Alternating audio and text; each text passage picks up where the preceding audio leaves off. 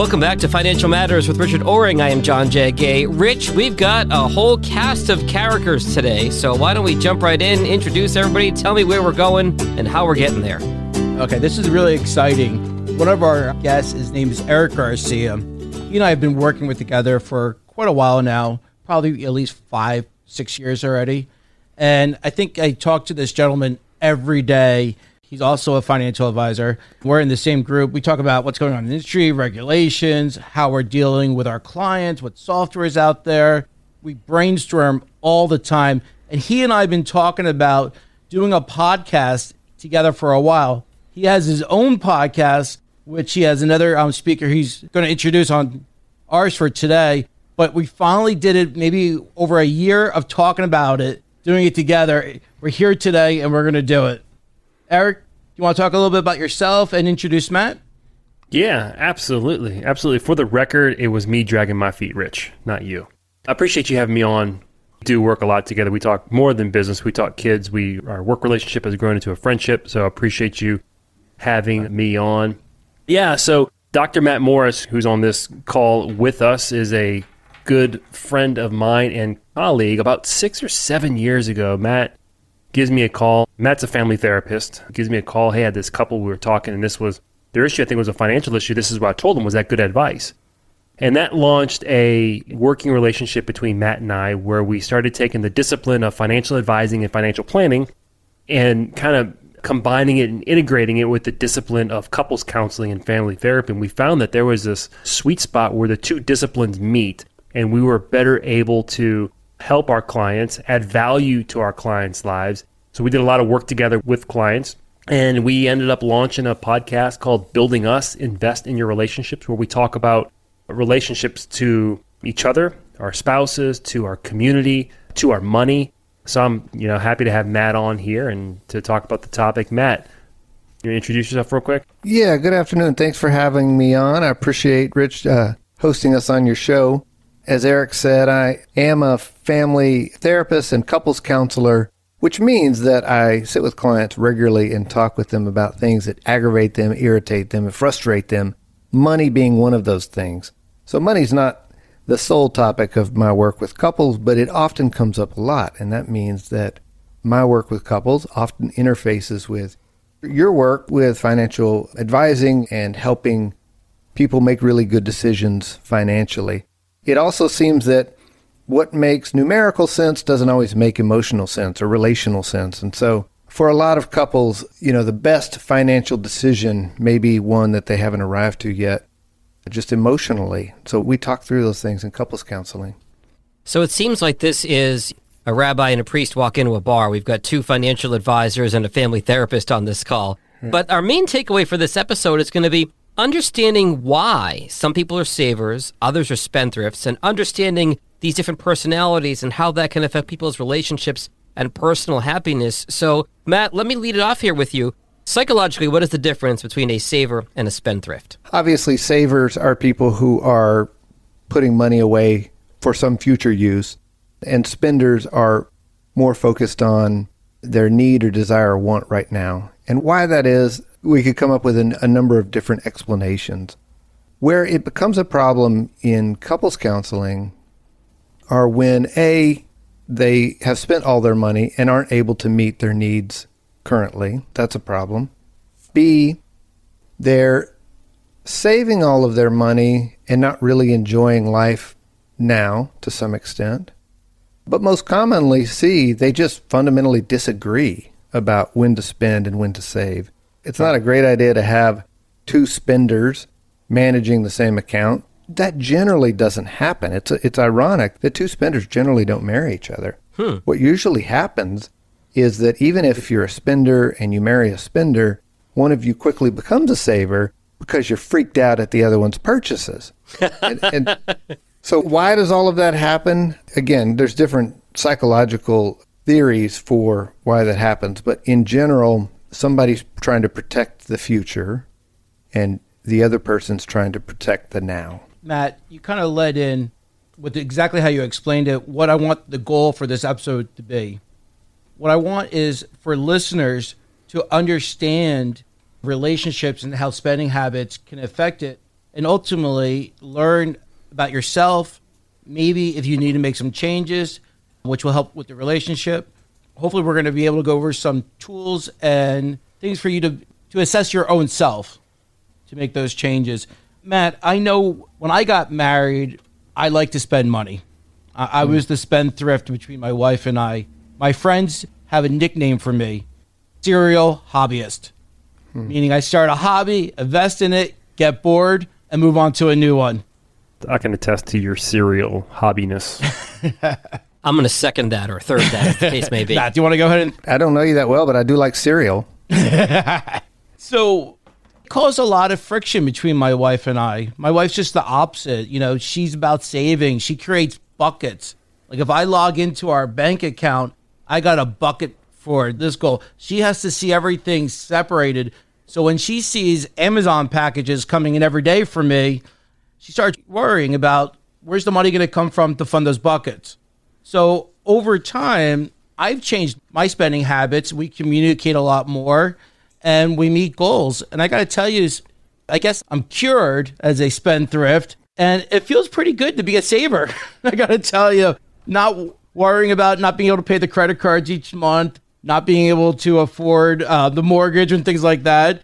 Especially as a financial advisor, I should be responsible. And I have to thank my wife for being patient with me and helping me get there. I see the benefits of her bucket system and saving and meeting goals because when it comes time to write that check to pay for that goal, it feels really good having the money there. Matt, I guess I have to ask you a question. Like you kind of touched on a little bit about having two spenders or having two savers or maybe one of each. What have you seen in your practice? What stresses does this cause? And can people get help resolving their spending habits if they're different than their spouses?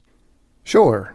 To your first part, what stressors does it cause? I mean, so if we take out money and just substitute any behavior that they're different on or that they disagree about, relationships are naturally conflictual. They're going to lead to disagreements, and disagreements are naturally stressful.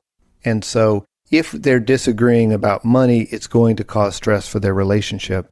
Couples have dealt with this by trying to communicate clearly about what their spending plan is. I learned that word spending plan from Eric. It might also be known as a budget. But when couples have some language around what they're planning to spend money on and can talk about that regularly, and it come to some level of agreement about that, will reduce a lot of the conflict. So, Rich, back to you and your wife, if she lays out her plan of I've got these various buckets, and Rich, one of the buckets is your hobbies, then you know clearly what's the hobby money allocated to me, and she knows we got money allocated to Rich's hobbies. No, Matt, you got it all wrong. I have the Amazon packages now delivered to the office. Yeah. She just doesn't know my spending. Right. Go incognito. Yeah. Matt and I did a show on financial infidelity, or we talked about it on a show, so maybe we need to talk about that. This could be a therapy session. Secret spending. Let me add something really quick, because I think as I'm hearing this conversation develop, I want to make sure that we don't kind of associate saver as good and spendthrift as bad. I've had clients where I've talked to and I said, you need to spend money. Like you're almost borderline hoarder. And spending, I just published a podcast this week and I talked about spending money on experiences. So spending, I think it's important just to note that saving isn't necessarily always good and spending isn't necessarily always bad. And I think that's something to keep in mind here, that spending money can be good. It can be purposeful to spend money. Yeah. And saving money can be greedy. It can be hoarding.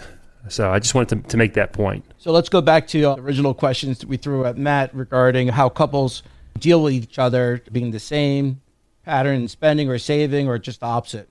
So communicating about your spending and saving habits and coming to some level of agreement will help couples deal with this. More fundamentally, though, just more fundamentally, relationships have to balance a couple of different forces. One of the forces is this sense of security, that I know that you're in this with me together, pulling in the same direction. We're on the same team. That's a sense of security.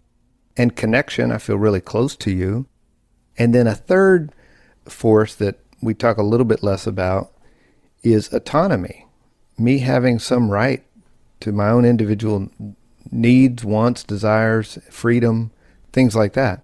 And so spending then becomes a way in which all of those forces get acted out. And so security, financially, is the sense of we have enough to pay for our life. Whew, we're okay. We don't have to worry about the mortgage being paid this month. We have savings for all those things that we want to save for.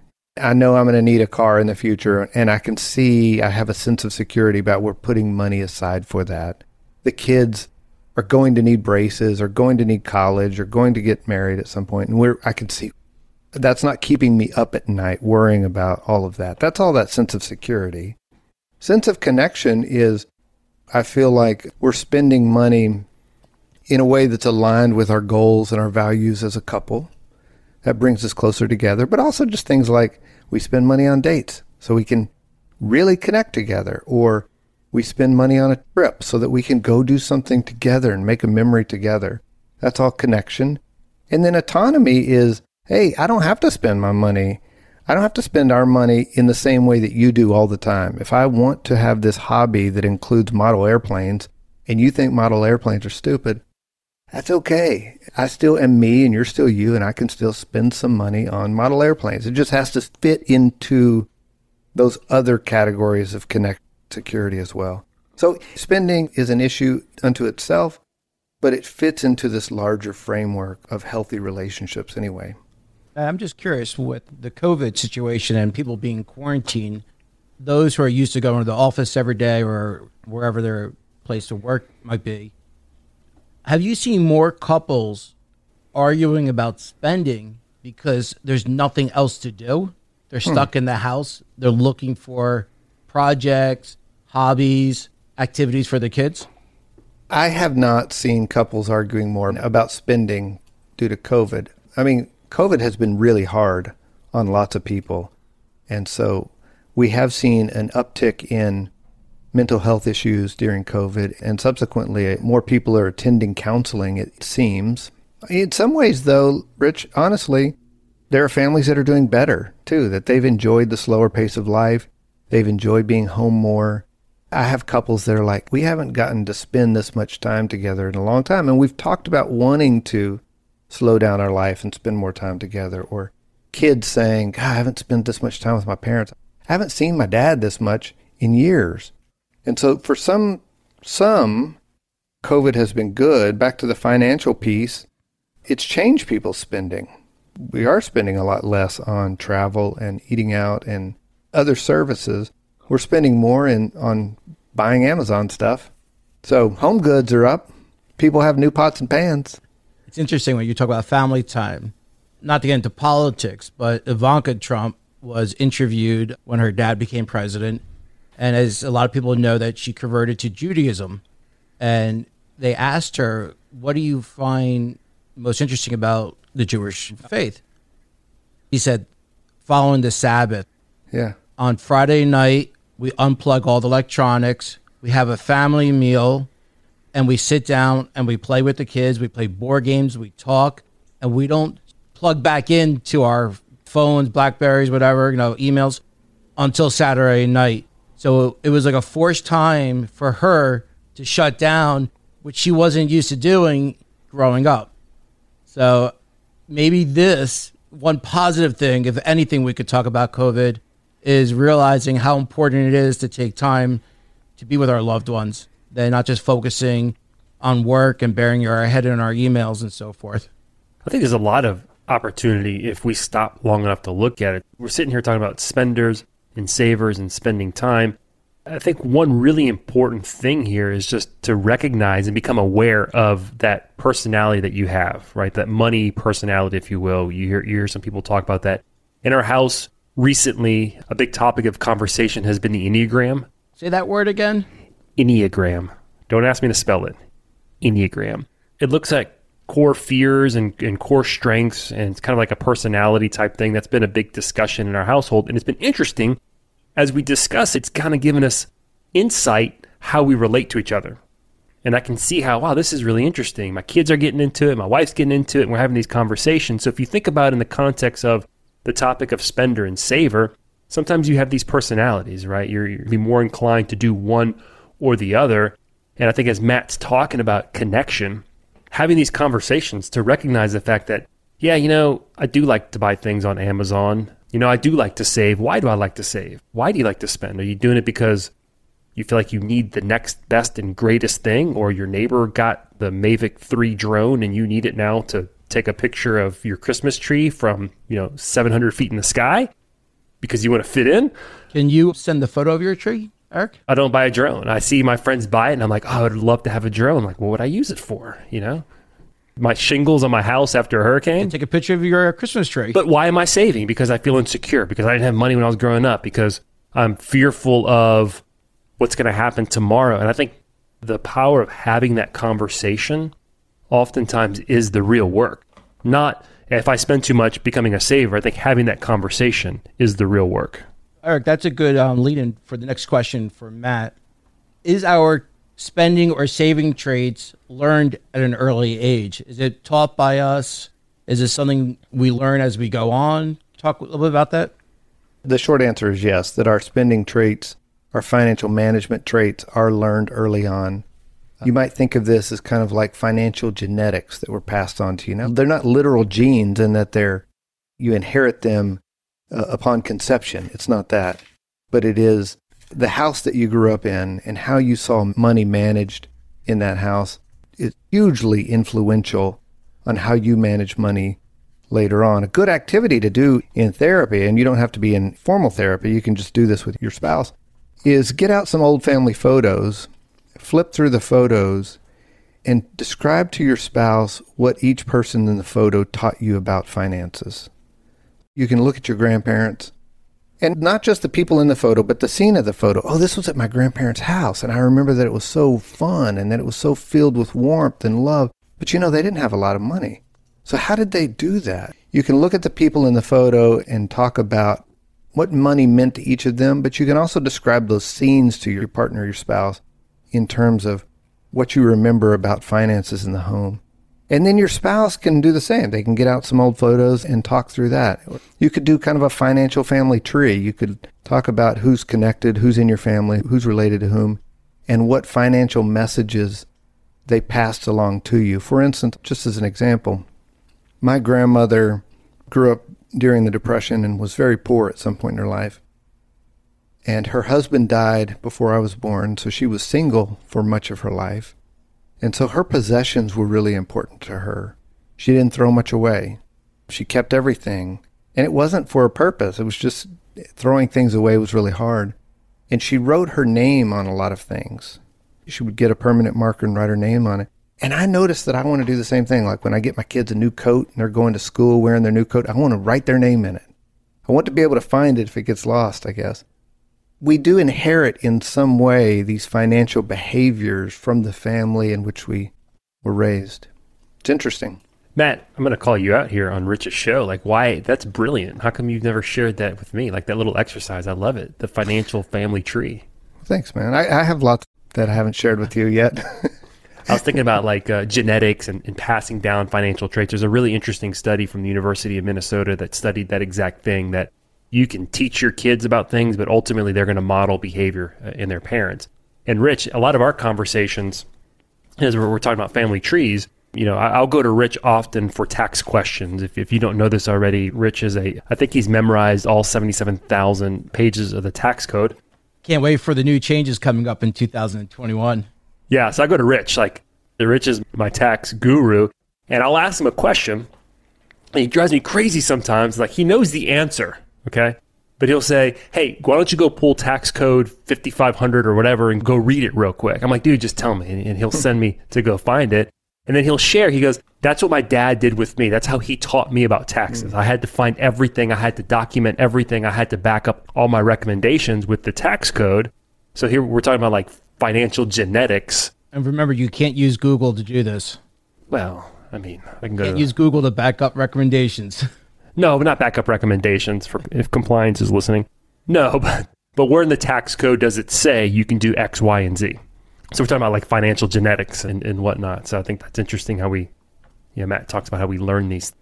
So when we fall in love, get married, we don't often have these very explicit conversations around how did you grow up financially? How did I grow up financially in this very detailed way so that we understand who we each are financially and how that's going to merge together in ways that are complementary to each other and problematic for each other. So these are conversations that couples could have before the wedding or before they commit their lives to each other. Even if you didn't, and you have to learn the hard way that, dang, we're different, you can still have these conversations in an ongoing, productive way. Hey, Matt, if you can create a checklist for me, so when I have clients, kids who are going to be getting married, right before they sign the marriage license, we'll just check off a whole bunch of boxes before they actually finalize going through with it. That would be really helpful. Yeah, there are lots of checklists out there. I think back to 3 years ago when I got married to my wife, and part of the whole deal was you meet with a rabbi and have like a counseling session beforehand, which was very beneficial. I'm thinking it wouldn't be the worst thing in the world to meet with a financial advisor beforehand, too. That's actually where we started. We offered a package. It was like premarital counseling. Building Us originally was premarital counseling, where Matt did kind of communication and sex and whatever other stuff. Problem solving, family of origin, having kids, all that stuff. And you handled the financial discussions. By the way, Jag, I chose my rabbi based on not requiring to have those meetings first. You and your loopholes, Rich. Jeez. And then you picked up like 16 hobbies within like 3 weeks. See, if you had met with a rabbi, like Eric is saying, maybe he would have cautioned you against picking up a new hobby every week, Rich. You should hire a financial advisor, Rich. I think the rabbi would have said praying's free. Just pay your membership dues. Down here in New Orleans, a very Catholic city, most couples are required to go to their pre-Cana, their Catholic premarital conversations, and they often meet with a priest who's taken a vow of poverty. So I wonder how those discussions go around finances. You know, it's interesting because Eric and I are both going for different professional designations right now. Eric's going for one, understanding behavioral finance, understanding how people mentally make decisions and how to work with them. And I'm working on getting one as a certified financial instructor. Yeah, Eric, do you want to talk about what the designation you're going for? Yeah, it's called the Behavioral Financial Advisor, and essentially it looks at the emotions behind making financial decisions. How do we make better financial decisions, understanding human emotions and human behavior? That if you look at people's long-term financial success, their saving and investing behaviors will have way more impact on their financial success than some of the factors that we often say are important as financial advisors. Eric, with that in mind, I know you spoke earlier about maybe somebody saving to the point of detriment where they save too much and it's okay to spend some money on things. What about the other side? What are some ideas that you have for people who come to you that tend to spend too much? They tend to be spendthrifts. What suggestions do you have for them? You know, what's funny is we talk about budgeting and the simple answer is, well, they just need a budget. Well, the reality is the majority of people I talk to, like, the budget's one of those things where everyone knows that they should be doing and they're not doing, and there's like this guilt, like, I know I need a budget. I know I need a budget. I know we both stress this. The budget has to be created by both in the household, not just one of the spouses. Yeah, sometimes I think the way that budgets are typically taught by the big talking heads is most people don't have that personality type to sit down and manage a spreadsheet and manage pennies, and a budget's nothing more than a spending plan. So I think the most important fundamental thing that I'll tell people is, one, they have to want to stop spending. And my next question inevitably is, why?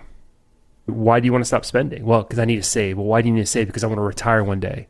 And I think it's connecting emotionally with something bigger, with something that they value.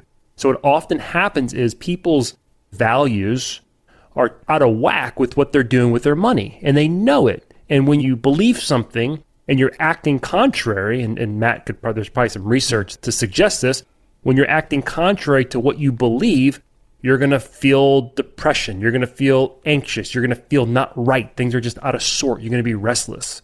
So I think the first thing is people need to say, why do I need to stop spending and why do I need to save?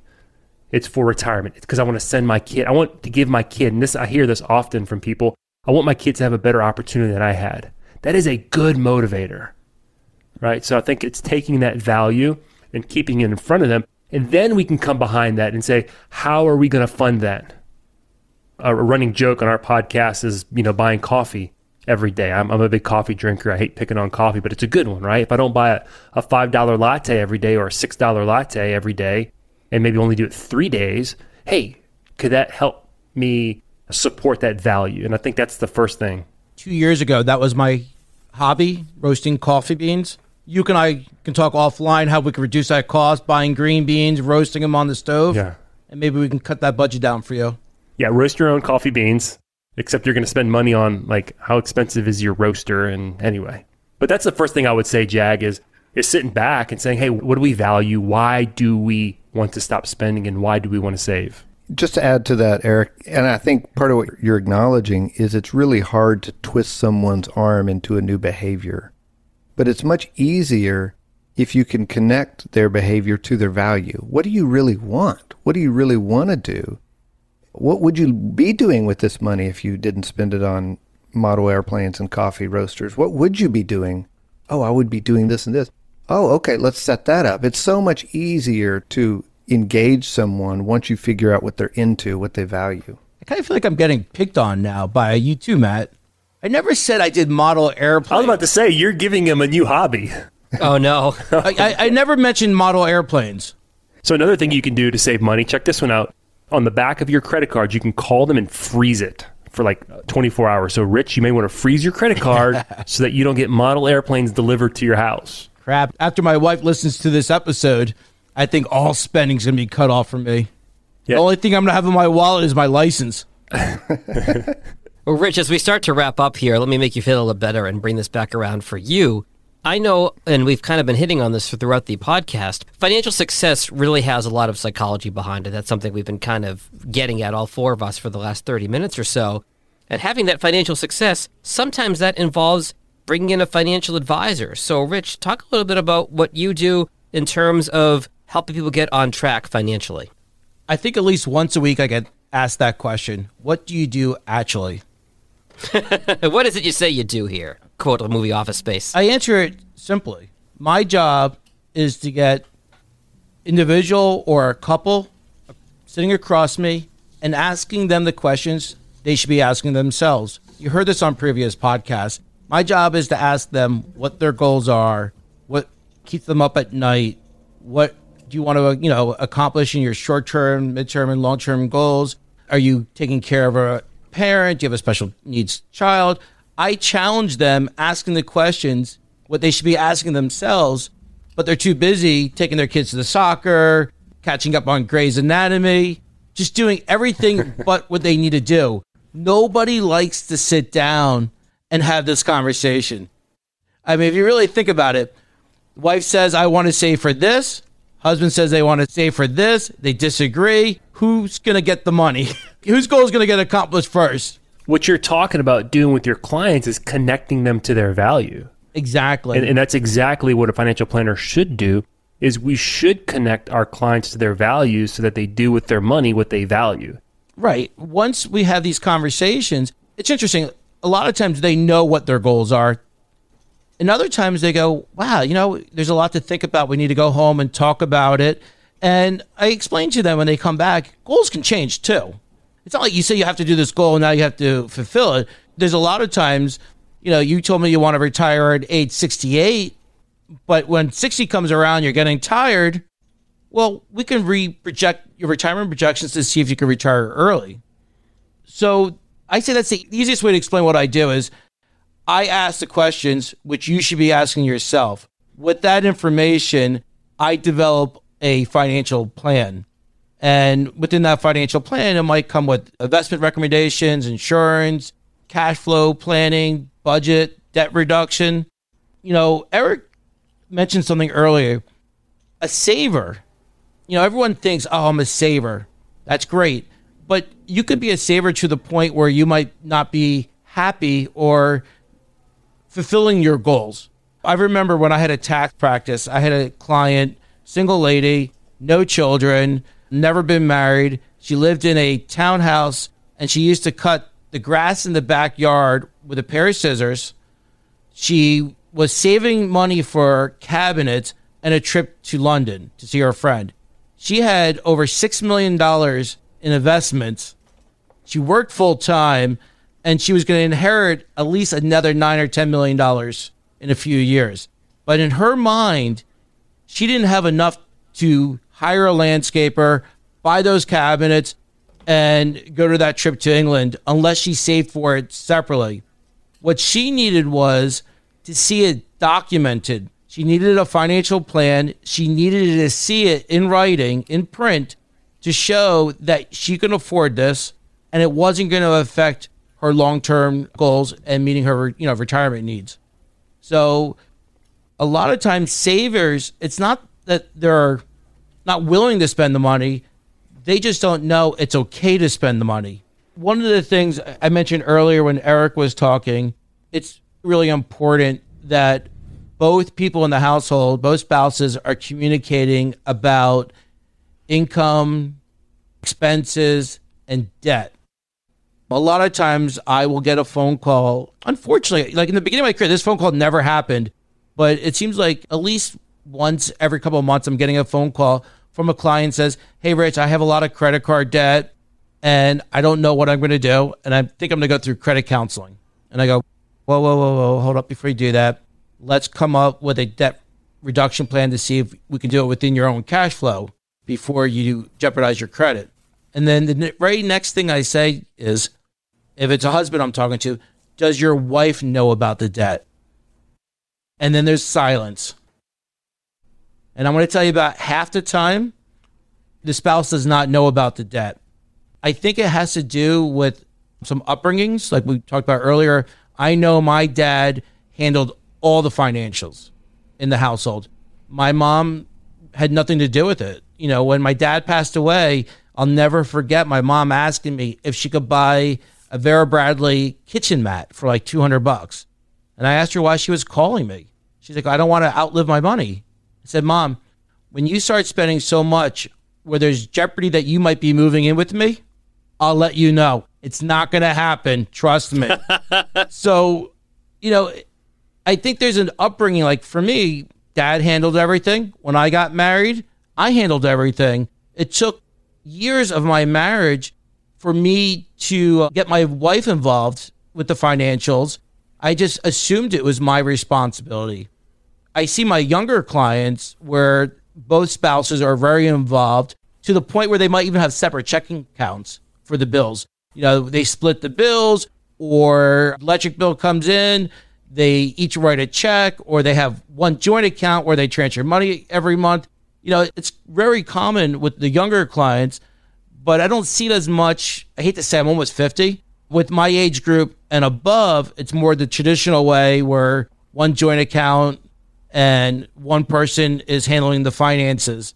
So one of the things I do with that age group is I encourage them for the other spouse to be involved. Even if it's not at every single meeting we have, at least on an annual meeting.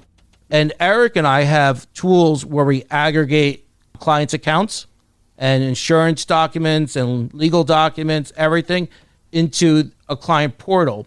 So this way, if something happens to the person who knows everything, the other spouse can just make a phone call or log in, and we can walk them through and explain everything to them. I actually have that phone call coming this Monday. I have a client who just died unexpectedly with a heart attack, and I have a call with their children and the wife this Monday to go through all their accounts and what their options are.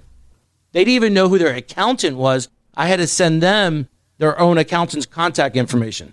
Scary how that can happen. And Rich, regardless of whether it's a situation like that or just worrying about your financial future and thinking about what's ahead for you, it really pays to meet with a financial advisor. What are the best ways for people to reach out to you? Well, before I even do that, I just want to say thank you to both Eric and Matt for taking time and preparing for this podcast. It's greatly appreciated that you did this for me. And Eric, I'm finally glad that we did this. We did try it once before, and we couldn't get past the intro without cracking up. Yeah. I think Matt grounded us today. I'm a therapist, but thanks for having me on your show. It's my pleasure. This is great. I really do appreciate it. Hey, Jack, just like every other episode, the best ways to contact me is, one, I'm a phone person. Feel free to call me at 609-924-2049. If you want to schedule time to talk to me, you can always go to my website at www.ncfg.com, or you can always shoot me an email at roring@ncfg.com. And before we sign off, I want to give Eric an opportunity to promote his podcast with Matt.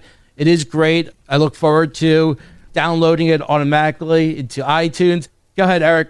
Give a promotion to your podcast. I hope everyone listens to it.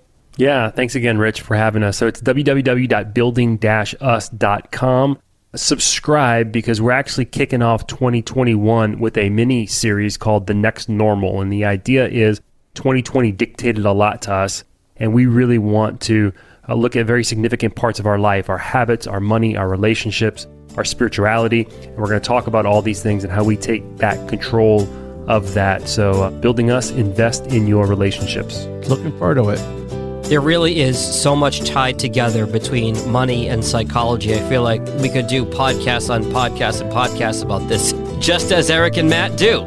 So we want to thank you guys for joining all of us today. Happy holidays to all, and we'll talk soon. Great, thank you. Richard Oring's branch office is 1 Airport Place, Princeton, New Jersey, 08540. The branch phone number is 609-924-2049. Securities offered through Royal Alliance Associates, Inc., member FINRA, SIPC. Advisory services offered through New Century Financial Group, LLC, a registered investment advisor not affiliated with Royal Alliance Associates, Inc. New Century Financial Group, LLC and Royal Alliance Associates, Inc. does not offer tax advice or tax services. Please consult your tax specialist for individual advice. We make no specific comments or recommendations on any tax-related details.